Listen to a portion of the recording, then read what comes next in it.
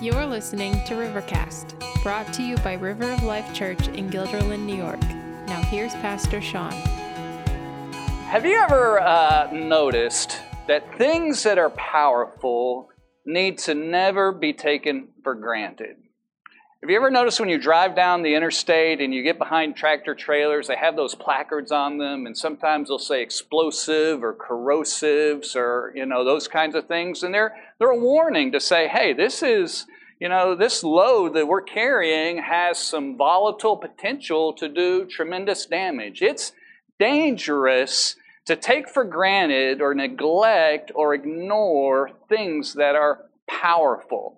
Back until the bombs were dropped in World War II, the atomic bombs in Japan, and up until that time, the largest explosion ever that we know in history that was made and created by people happened in Halifax, in Canada. It was during World War I. And Halifax, because of it's an ocean port, it's a deep seawater port, and so it's kind of north and east, really, even of New York. And so it was common. Ships that were trying to make their way to Europe would kind of stop in there, refuel, do whatever they were doing, and before they made their way out across the Atlantic. And it was a time of war where it was a kind of a lengthy harbor. Every night they would spread a submarine net across to keep the submarines out, the German U-boats and that kind of thing. And so consequently, when the net opened up in the morning, there was kind of a traffic jam. Ships were trying to get in. They had waited out in the deeper water in the harbor all night. Ships didn't quite get out in the night before, and they were waiting to get out. And so there's kind of quite the traffic flow. Well, on this particular day, the SS Mont Blanc was coming into Halifax, and it was loaded with munitions, with explosives. Down its cargo hold was full of explosives, and on the top deck was barrels of benzene, just highly flammable, a liquid that also would give a vapor. And because of the traffic jam, as the SS Mont Blanc made its way in, the ship's kind of, the way you drive, like stay in the right lane and, you stay on the right and the other ship's going out are on the right and no two ships meet. Well, things got kind of messed up and jammed up that day. And these two ships began squaring off, not intentionally, but they began to get into trouble. And the SS Emo and the SS Mont Blanc were kind of playing a game of chicken, if you will, and they couldn't get it sorted out. And even though they managed to slow down and last minute make course correction, they hit at a tremendous speed of like 1.5 miles an hour equivalent. I mean, just barely kind of scraped.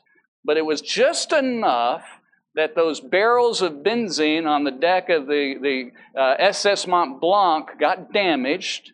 Vapors began coming out, sparks hit, steel on steel, and they erupted in fire.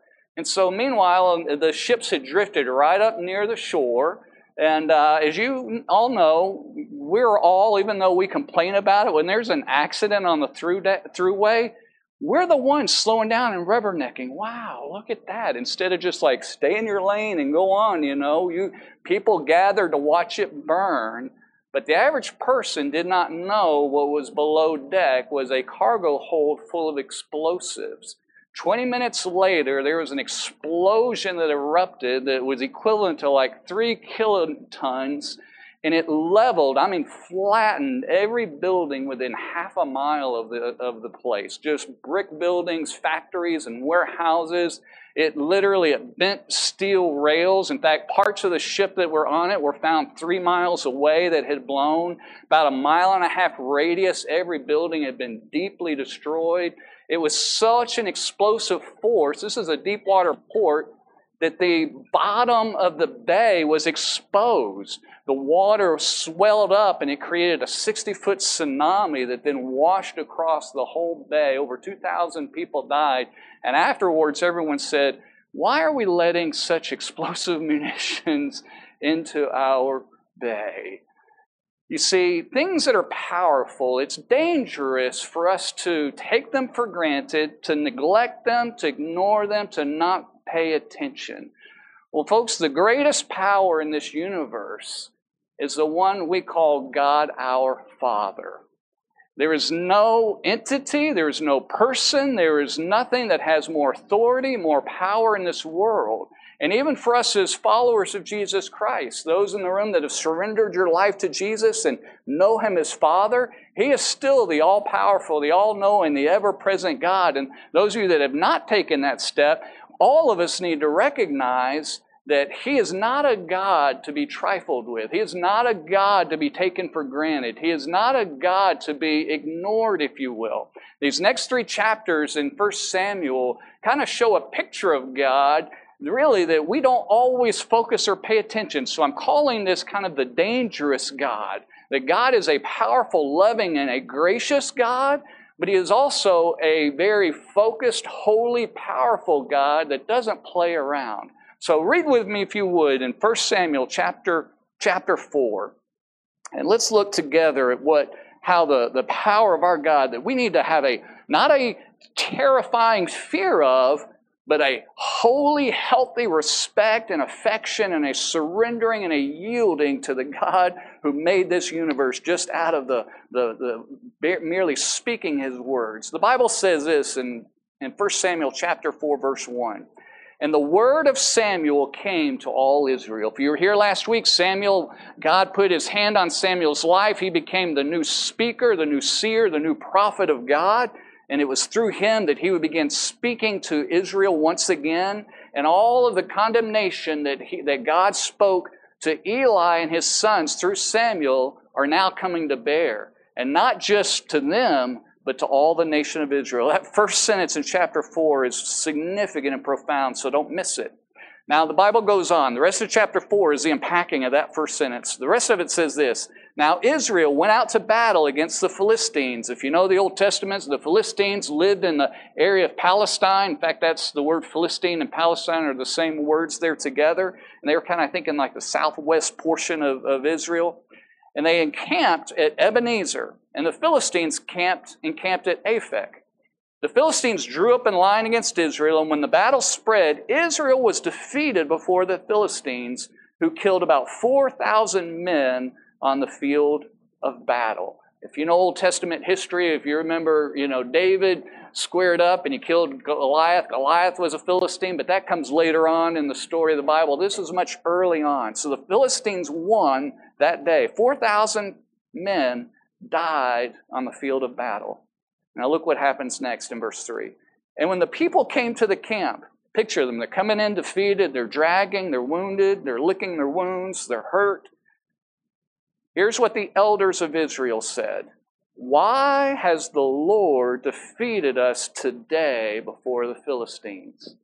Notice they didn't say, why did the Philistines defeat us? They said, why has the God of heaven defeated us? They were confused.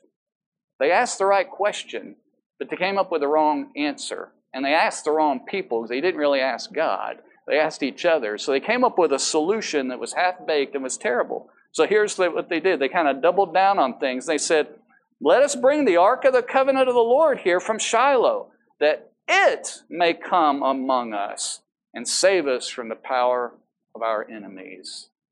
They didn't really understand who God was, and they were clueless. They were treating Him like a good luck charm, like a rabbit's foot or a four-leaf clover. Let's bring it in, and it's going to take care of us and save the day. So the people sent to Shiloh, and they brought from there the Ark of the Covenant of the Lord of Hosts, who was enthroned on the cherubim. Get the picture. This was not an idol. This was a box, 2 poles on the sides. God gave very clear instructions. It was a box that would be a representation of the enthronement of God. It had 2 angels on the top. Inside that box was the tablets of the 10 Commandments, was Aaron's rod that he had used when the Jews came out of Israel. And it was a pot of manna that God had used to supernaturally provide. So it's a picture that God is an invisible, all-present God. That's not a statue of Him. He's not there. But it's a picture that God protects and He guides and He has a covenant relationship through those commandments with His people. And so they thought that was going to save the day, but it's the ark of the covenant, the relationship between God and people, the God who's enthroned on the cherubim or the angels. And the 2 sons of Eli, Hophni and Phinehas, were there with the ark of the covenant of God. If you remember a couple of weeks ago, these are 2 reprobate, awful men who were absolutely abusing the leadership that they had been given of God. So see the picture of hypocrisy. Here's the God of the universe, and here's these two jokers, these two clowns. And the story, they're with it. And the story continues. In verse 5 it says this: as soon as the ark of the covenant of the Lord came into the camp, all Israel gave a mighty shout so that the earth resounded. And when the Philistines heard the noise of the shouting, they said, "What does this shouting in the camp of the Hebrews mean?" And when they learned that the ark of the Lord had come to the camp, the Philistines were afraid, for they said, "A god has come into the camp." And they said, "Woe to us, for nothing like this has happened before. Woe to us! Who can deliver us from the power of these mighty gods? These are the gods who struck the Egyptians with every sort of plague in the wilderness. Take courage and be men, O Philistines, lest you become slaves to the Hebrews as they have been to you. Be men and fight." They remembered a couple hundred years before that the God of Israel was the one that brought the plagues on Egypt, and God with a mighty hand and a miraculous world brought them out. And they said, "Oh no, this God is now fighting for them. We are in trouble. Double yourselves and fight again." So in verse 10, the Bible says, "So the Philistines fought, and Israel was defeated. And they fled, every man to his home. And there was a very great slaughter, for 30,000 foot soldiers of Israel's fell. And the ark of God was captured, and the two sons of Eli, Hophni and Phinehas, died." The rest of chapter 4, the story unfolds. Eli, the daddy of Hophni and Phinehas, were at home. A runner came from the battlefield. Phones hadn't been invented, and there were no radio communication, so it was normal. You'd have guys that were fleet of foot, and they would run to give news of the battle. And so as word began trickling back in that Israel had lost just an unreal number of people, all the moms, so many moms and wives lost their husbands, lost their dads, and people losing their sons to battle. And Eli's there. He's 98 years old, and he hears the news of the runner. And the news of the runner says, "The ark of the covenant of our God has been taken. We've been defeated, and your two sons, Eli and Hophni, are dead." And the Bible tells a story that Eli was there in a chair because apparently his health from, no joke, eating all of the rich food that he had had, the Bible says he was heavy and he fell over backwards at 98 and his neck snapped and he died. Then his daughter-in-law found out that her husband had died in the battle and she was in labor. And she heard that the Ark of the Covenant had been taken and that her father-in-law is dead and her husband is dead. And she goes into labor in the shock of all of it. And it must have been a difficult labor. We don't know all the details of it. But as her baby is being born and her life beginning to go out of her, and the midwives there said, "Be of good cheer, you've born a son." And she said, in essence, "I can't be of good cheer." And she named the baby Ichabod, the Bible says, because the glory of God is what that means. The glory of God has departed Israel. God has turned his back and has left Israel. I want you to notice this morning 4 things of why it is so dangerous to misunderstand, to underestimate, take for granted, to take as common who the God of heaven really is. First thing I want you to notice this morning, that it is dangerous to underestimate the Word of God. Chapter 4, verse 1 starts right off that the word of Samuel came to Israel. Now, these were not Samuel's words. These were God's words to Samuel that Samuel, in turn, had been speaking to the people of Israel. We only caught a snapshot, a glimpse of what he told Eli because God himself stood before him, as we saw last week, and he pronounced judgment that was coming to Eli's house. But that was only a mere picture of the judgment that was coming across Israel because they had ignored, they had neglected, they had turned their back on God, and they had ignored the very words that God had taken time to give to them. He was the God who had given them the 10 Commandments in the first place. He was the one who had taken all the time to say, "I am the God of this universe. I want you to know me, but I'm a holy God. And you've got to come to me on my terms, and my terms are nothing less than a sacrifice. A perfect sacrifice has to be given. And so they neglected that, and they had reduced the God of heaven to a mere, like a good luck charm, or like some of the other gods of the world. And so God had been speaking to them and reaching to them, and it was a part of the path of God that He had a spokesman, Samuel, speaking into the world. So when these things came, they knew that this was a fulfillment of what God was saying. Folks, you and I need to be careful that we don't underestimate, that we neglect, that we take for granted the Word of God. There's no other words in this world that will be true 100% of this time. There's no other book you can read. There's no other advice you can seek. There's none of us in this room, including me and our pastors, that all of our words will always be true. But this book is, the things that God has spoken in here, Jesus Himself said is that heaven and earth may fail or will fail, but my words will never fail. Now, sometimes you and I think our world is coming to an end. Sometimes we get bad news. Sometimes we're going through things, and it feels like the world is failing, right? Because our little world is messed up and not going the way we want it. But this world's been spinning and running for thousands of years before you. And unless Jesus comes back, it's going to spin for thousands of years afterwards. I frankly hope not. I frankly doubt that, because I think God is up to something more than that.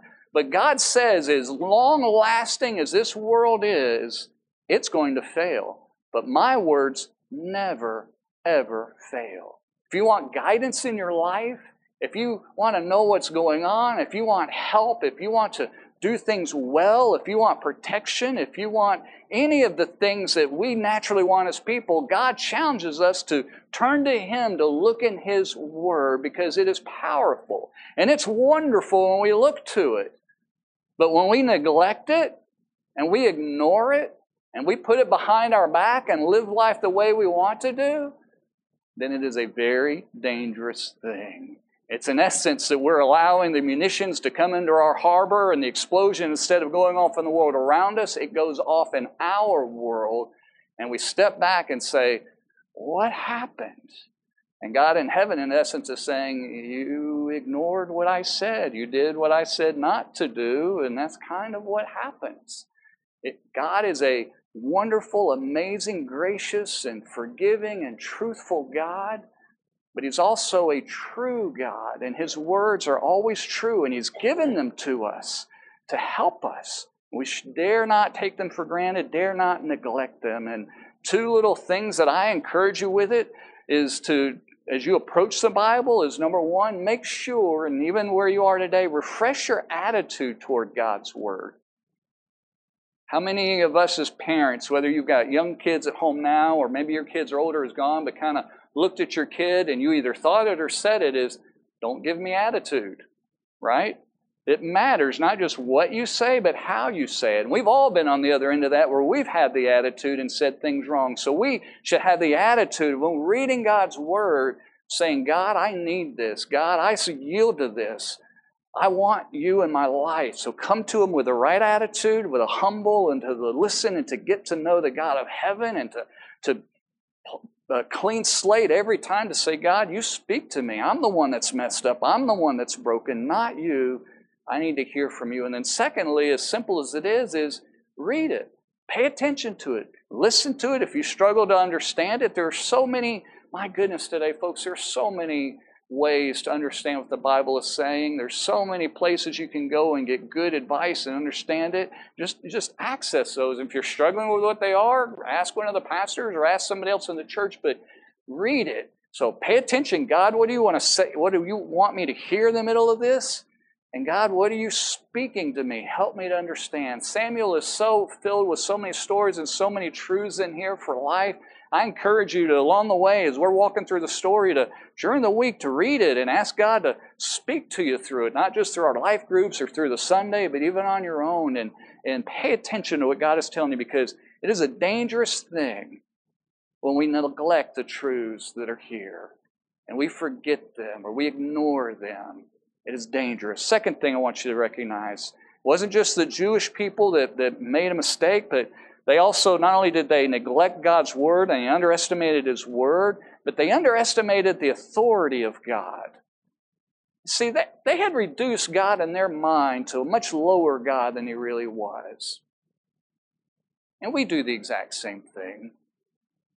These are the people of God that he had taken time to show himself to them powerfully, to give himself to them, to help them to know him, to make the way of sacrifice for them. And it was as good as done in God's mind that he was going to send Jesus. It was a done deal in his mind, and all the Old Testament was a picture of that. And they neglected that. And they underestimated the authority of God because they asked the right question. Why did we lose to the Philistines? Our God's bigger than that. Our God delivered us from the Egyptian army. Why did 4,000 of our men not come home from battle? Right question. They got the wrong answer because they underestimated the authority of the God in heaven. You see, they had reduced God to serving them rather than them serving God. I want you to catch this because we do this.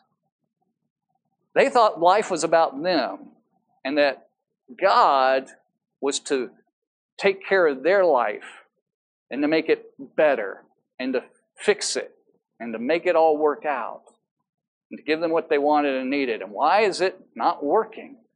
Why? It's almost like the dishwasher's broken. I loaded this thing last night. Why are the dishes all dirty? And they just started pushing more buttons. Or like we do, guys, a little bit harder. You pull up a hammer, whatever. And God doesn't work that way. They missed that instead of them serving God, they thought it was God's job to serve them.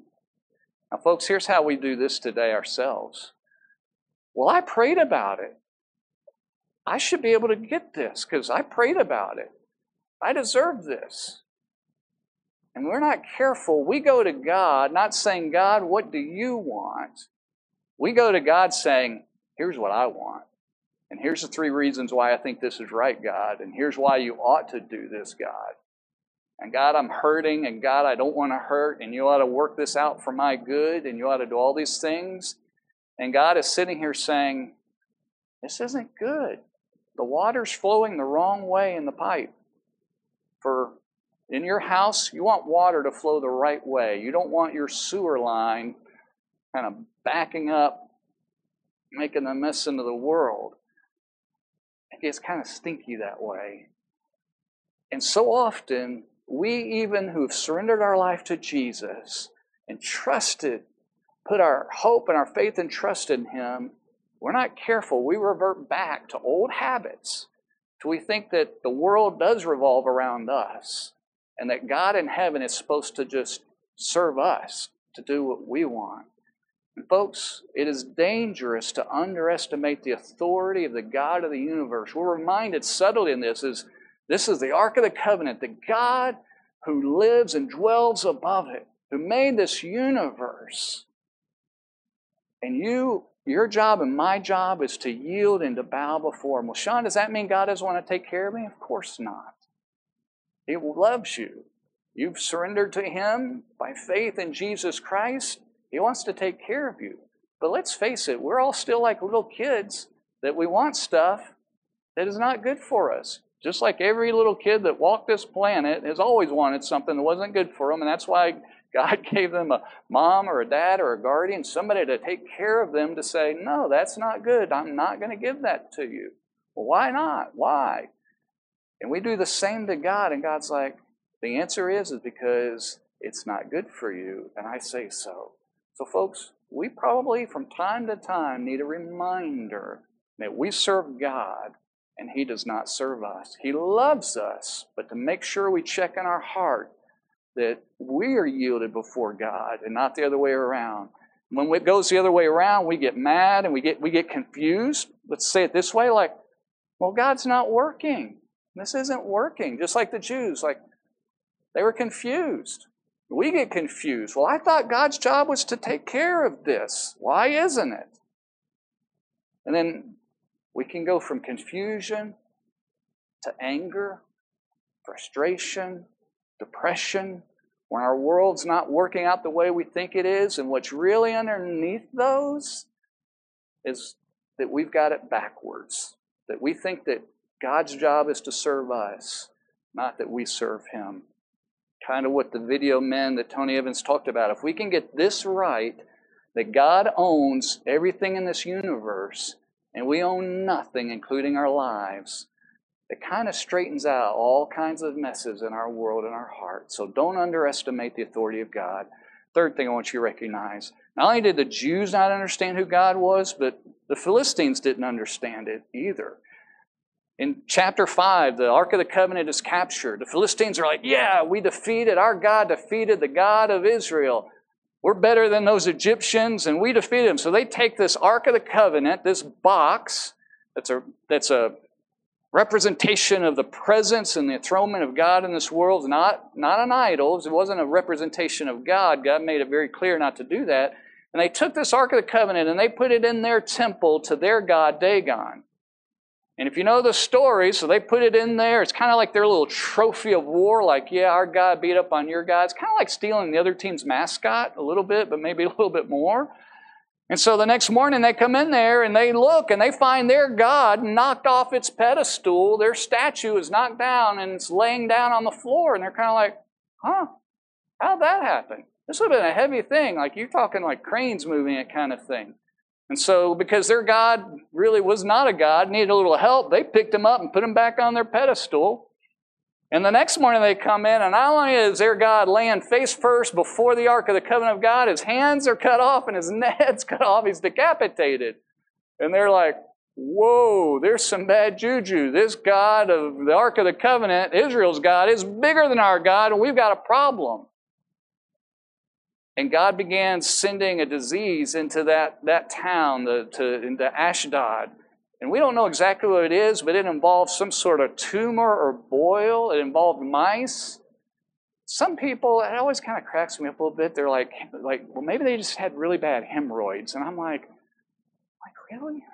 Because later on, like, people are dying, and I'm not a doctor, but I don't recall too many deaths by hemorrhoids. Like, it can make your life kind of miserable, but, like, I guess that'd be a really big one. I don't know. But anyway, some have thought maybe it's the bubonic plague, because I guess there's like boils or something with that and mice, so we don't know. But bottom line, people began dying. And the city of Gath are like, or Ashdod, we got to get rid of this Ark of the Covenant. This God is on us. And so they get all their leaders together, like, what do we do? And they're like, well, we'll go send it to the next place. I think it was the town of Gath.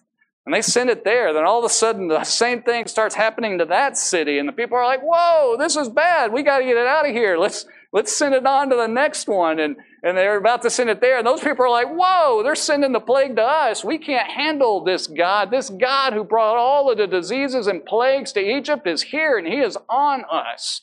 See, God doesn't need you and me to take care of him. He's well able to take care of himself. If we understand that, that will go a long way, not only in our life, but in our understanding of the world and our country and our government. God is plenty capable of taking care of himself. And so they said, what do we do? And they kind of got their minds together and said, well, here's the deal. Let's put this ark on a cart, and let's put together 2 milk cows that have never had a yoke on them, never had an authority on them. There's a training. If you're breaking a cow to learn to pull an oxen, cows don't naturally want to do it any more than a horse does. So let's put 2 that have never had a yoke on them, and they've never had a yoke on them together. And if they run around like crazy animals and just pulling each other, then we know it's just a coincidence. There's just some sort of funky plague that's going on. But if they pull and they take this Ark of the Covenant back to Israel, we know that God has been behind this. If you know the story, they put a box in there and they put some golden images in there of their tumors. But still, I can't imagine a golden image of hemorrhoid. I struggle with that one, and golden mice, and they put it in the cart, and the Bible says that those oxen made a straight line for Israel. And the Philistines followed them along. I'm like, where's it going? And it went right to the people of Israel, and they rejoiced because they got the Ark of the Covenant back. Here's the thing. The Philistines underestimated the almighty power of God in heaven. Not only did the Jews underestimate God, They underestimated God. See, they thought God was a God that they could manipulate, that they could show that their God was more powerful. And the Jews were manipulating God too. Like, let's just bring the covenant in. We can live however we want to, but God should answer our prayers. And the Philistines underestimated the power. They were busy trusting another God. And by the way, this should get your attention too. They saw the miracle. They're the one that set up the scientific test. Hey, if this happens, then we know that God is powerful. That day, they should have all converted to Judaism. They should have said, forget this Dagon. He's got no power. I'm going to convert to this God. I want to join this guy's team. And they didn't. Foolish on their part. They underestimated the power of God. See, you and I do that too still to this day. I don't care how long you've known Jesus and how long ago you surrendered to Him, you and I are today still fully capable of putting our trust in another power besides God in heaven. And we do it in subtle and small ways without paying attention. And we trust the other things around us. And we look to them and we put our hope in other things. And those things eventually fail because God always takes it personally. And God will always knock the idols down out of our life. And we don't like it. We kind of get angry. It kind of messes in our world. But what God's trying to say is like, yeah, you can't trust in anything. I'm the one that's powerful. I'm the God who made you. I'm the God who saved you from your sins. I'm the one you should look to, not anybody else. You see, God is an all-knowing, all-powerful, all-present, all-holy God. He wants us to trust His Word. He wants us to not to try to manipulate Him, because you cannot manipulate Him in your prayers. You can't make Him do what you want to do, no matter how much it hurts or whatever you want in your life. And neither can you trust in something other than Him. He alone is the one that you can turn to. He alone is the one who's the healer. He alone is the one to work through the mess in your world. And it's dangerous when you ignore all of that. And it's dangerous when you try to do your own thing, because you end up in your own mess. And then the fourth thing, that God is a dangerous God. So that Ark of the Covenant then goes, and the oxen carry it straight on to the people of Israel. And the Philistines are busy watching. And those people still didn't get it. Look what the Bible says. This is people, it went to the people who lived in Beth Shemesh. If I recall, Beth is house. I think Shemesh, is a son, like house of the son. I don't know, my Hebrew is more than rusty, but I think that's what that is. I should have looked it up before I talked about it. But verse 19, the Bible says this, and he struck, God talking about, some of the men of Beth Shemesh. So the ark comes there, they're happy, they're there, it's there a little while. And God struck some of the men. And here's why. Because they looked upon the ark of the Lord. They did what most of us do. I wonder what's in this thing. Oh, it's just a box. And, they kind of peek. Right? They thought God was a God to be trifled with. They underestimated the holiness of the presence of God in heaven. The Bible says He struck 70 men of them.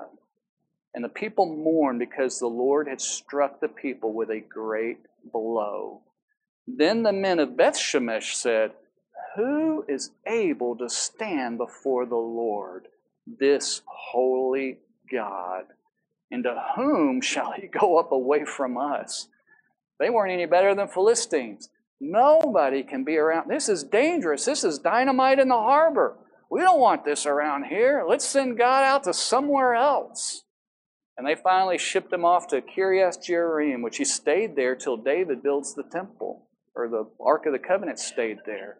And the Bible says this, that from the day that the Ark was lodged at Kiriath Jearim, a long time passed, some 20 years, and all the house of Israel lamented after the Lord. They grieved after the Lord.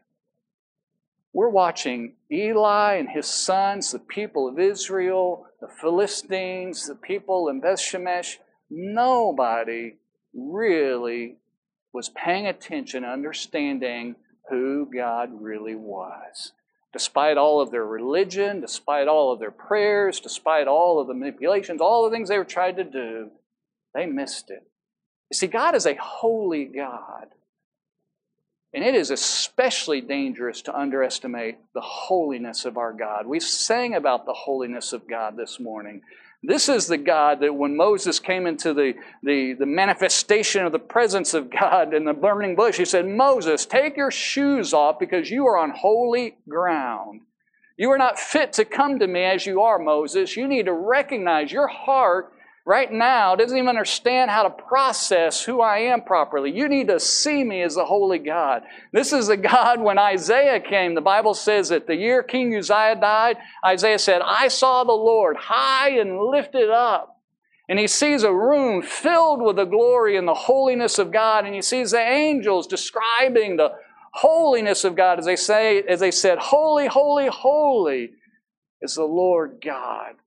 You see, we serve a God to whom you and I cannot be in His presence and survive. It is dangerous to lower who God is to your level and my level. It's not that we bring God down to our level to understand Him. Instead, actually, what God says, I need you to bring you up to my level so that you can know me. Even to this day, if you have surrendered your life to Jesus Christ, God is a holy God, and the only reason that you can even be in the presence of God, that He can hear your prayers, is because of the righteousness of Jesus, the blood of Jesus that has covered your sins. That's the only reason that you and I can ever have a relationship with God, even to this day. It's why as Christians, as followers of Jesus, we can come to a holy God in confidence, not in fear, not like these individuals like, whoa, this is a dangerous God. We got to get him out of here. But we recognize the holiness of our God. And we don't lower it to our world. Now, folks, it's easy for us to do this because we think, well, God doesn't really care about every little thing. This is no big deal. Oh, that's dangerous. Never presume upon the grace of God in heaven. Folks, there's a difference between trusting in the grace of God, that He forgives you of your sin, and presuming upon it. Saying, well, I know, I'm going to go ahead and do it anyway because I know God will forgive me. It's no big deal. Or somehow feeling like, well, I'm going to play over here, but I'll make up for it over here. And that somehow we do this bartering thing with our sin with God. You see, these Jews were coming to God on their terms, and they were playing peekaboo. And God says, I will have none of that. You have to come to me on my terms. And my terms are nothing short of the holiness, the sacrifice of the blood of my Son Jesus. And it's only what He did on the cross that you could ever get to know me. But make no mistake, I cannot be manhandled. I cannot be manipulated. I am not a God to be trifled with. And folks, it's easy if we're not careful to get a little familiar in some way, in a bad way with God. God wants us close. He wants us to relate to Him as His children, and He's our Father, and He loves us, and He wants us to climb in His lap, as it were, and to cast our cares and our burdens on Him. But folks, He is still the holy God of this universe that we can't manipulate, that we cannot control, that we come to Him on His terms, and that we don't for 1 second underestimate His power and His authority in our life, that we yield to Him. And so God, in this one event, is trying to straighten out all the messed up people from Eli and Hophni and Phinehas and their families and Israel and the Philistines. And folks, it's the same stuff that you and I battle to this day. So some of you here this morning you've been brought up, you've gone to church your life, and you're like the Jews that didn't know who He is. And maybe He's more of a curiosity. Maybe you've prayed to other entities besides God in heaven. Maybe you've trusted in other things and other saints or other avenues besides God. And God says, I'll have none of that. And maybe this morning, your step, as you listen to the story, is that you need to yield your life to God of heaven That the only way you can come to Him is through Jesus' blood, who has paid on the cross for you. And if you trust Him as your Lord and Savior, not trying to be a good person, not trying to peek into the presence of God yourself on your own goodness, but on the righteousness of Jesus. And if you do know Jesus, you've surrendered to Him. And so if you haven't done that today, your next step is to trust Him. Because until then, you don't have the blessing of God in your life. You don't have God's protection in your life. And God's glory has not only departed, it never even showed up in your life. But when you do know Jesus and you've surrendered to Him, maybe you've been taking God for granted along the way. Or maybe you haven't, or maybe you just needed a little reminder or refresher to kind of stir that up in your heart. Because make no mistake, when you and I treat God and we try to manipulate Him, or we try to come to Him on our terms, or we presume upon His holiness, then God says, I'm removing my glory from you, and I'm removing my blessing from your life. And the first step back is say, Holy God of heaven, forgive me. Forgive me for taking you for granted. Forgive me for trying to neglect your word, what you've told me to do. Forgive me complaining and getting angry when things didn't work out my way, and it didn't work out my way because I wasn't even paying attention to your word. So maybe God needs to refresh and remind you, all of us, to just kind of stir that up, that He is a loving, gracious God, and He wants to be with us. But He is still the supreme power in this universe, that you and I need to have a holy fear, not afraid of Him, but a holy respect that draws us close to Him. And I don't want to lower the presence of God when I say this, but it's kind of like the boxes that you get when they say handle with care. We need to handle God with care. Now make no mistake, we can never handle God, but we need to treat Him with the wonder and the glory and the worship and the respect and the love and the devotion and the appreciation that He deserves. And when that's in our heart, then we can go through the day and through the week and through the month and through the lifetime confident that we're serving God and not trying to make Him to serve us. So what do you need to respond to God with today? What is He kind of whispering in your heart this morning? I want to challenge you to respond to Him. So won't you stand as we kind of sing and close out our service this morning. Father, we are grateful for the love and grace and mercy of the God of heaven. Thank you, Father, for your protection. Thank you that you love us. And Lord, it's easy to sing and talk about the love of God and the grace of God. And Lord, sometimes we do need a reminder of the holiness and the power and the majesty and the authority. Lord, all of those truths are the same together. And so, Father, help us to not make the mistake or to stop making the mistake that we just read about. That you are the almighty, all-powerful, all-knowing, all-present, all-holy God of this universe. And Lord, what a privilege it is for us to know you and to serve you through your Son, Jesus, who died for us.